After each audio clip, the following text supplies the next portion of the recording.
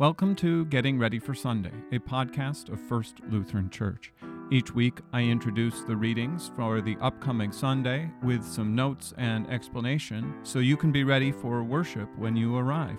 I look at the Old Testament, Psalm, Epistle, and Gospel reading for the upcoming Sunday and offer a few notes and explanation. The Gospel reading for Sunday, November 19th comes from Matthew chapter 25, verses 14 through 30. For it will be like a man going on a journey, who called his servants and entrusted them his property. To one he gave 5 talents, to another 2, to another 1, to each according to his ability. Then he went away.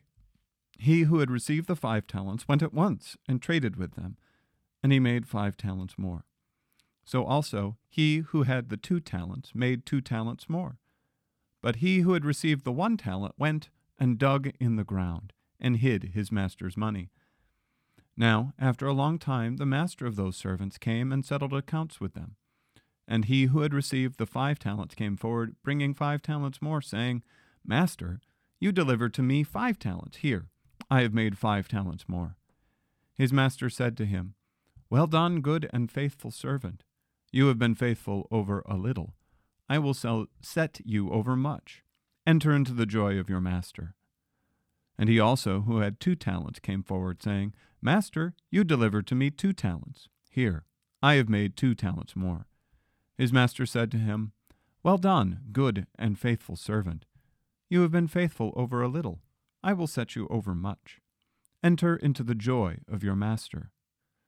He also, who had received 1 talent, came forward, saying, Master, I knew you to be a hard man, reaping where you did not sow, and gathering where you scattered no seed. So I was afraid, and I went and I hid your talent in the ground. Here, you have what is yours. But his master answered him, You wicked and slothful servant, you knew that I reap where I have not sown, and gathered where I scatter no seed? Then you ought to have invested my money with the bankers, and at my coming I should have received what was my own with interest. So take the talent from him, and give it to him who has the 10 talents. For everyone who has will more be given, and he will have an abundance. But from the one who has not, even what he has will be taken away. And cast the worthless servant into the outer darkness. In that place there will be weeping and gnashing of teeth. Here ends the reading. This is the famous parable of the talents from Matthew chapter 25. Throughout the Gospels, Jesus tells the parable of the talents, and we have to distinguish this one from some of the others. The others that I think about, the person with the 5 talents ends up getting 10 cities at the end, right? They're given more.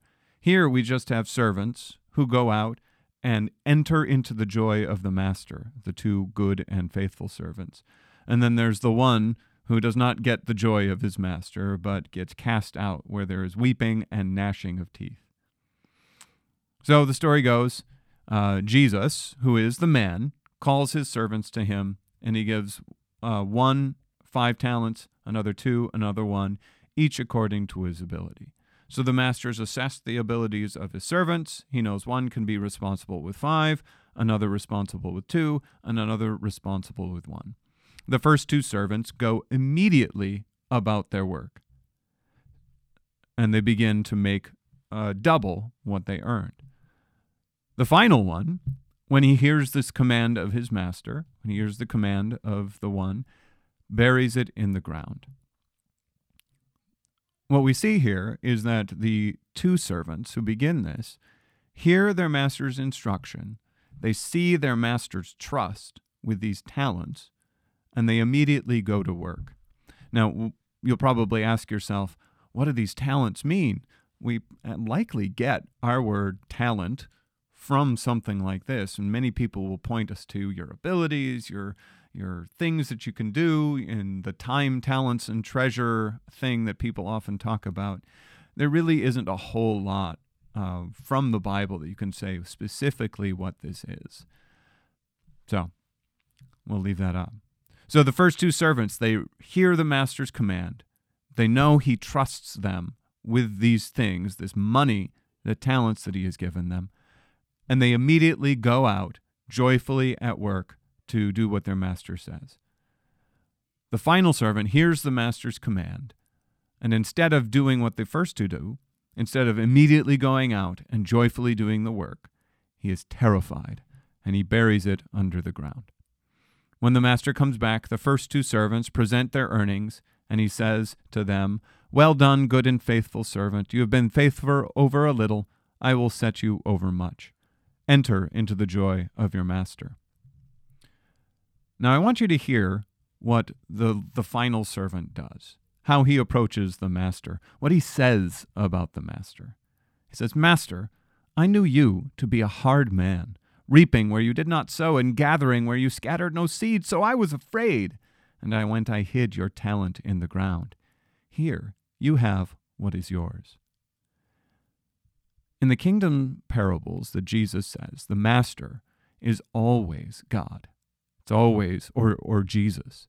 The one who goes away and returns is the Savior who ascended into heaven and is coming back for us. Think about what this means for this servant, though. He's turning to the master, to Jesus, and saying, "You are a grasping, greedy, cruel, and hard man." That's not just thinking about his business practices. That's turning to God and saying, "You're wicked, you're evil. I was so terrified of you that I did nothing." And that's the reason the servant is rejected here. Not because he didn't make enough with his talents, not because he didn't have 5 and make it into 10, or 2 and make it into 4, but because instead of listening to his loving Savior and going out to work, he buries his talent under the ground. The attitude of the servant towards his master is the real problem. So, in response to that, he casts that servant out, acts like he is no longer his servant, where there is weeping and gnashing of teeth. I think when we consider this, we can often look at this and say that this is a very law-based idea about who we should be as servants of the master. We ask ourselves, am I serving hard enough? Did God give me 5 talents? Have I made my 10? Did God give me 2 talents? Have I made my 4?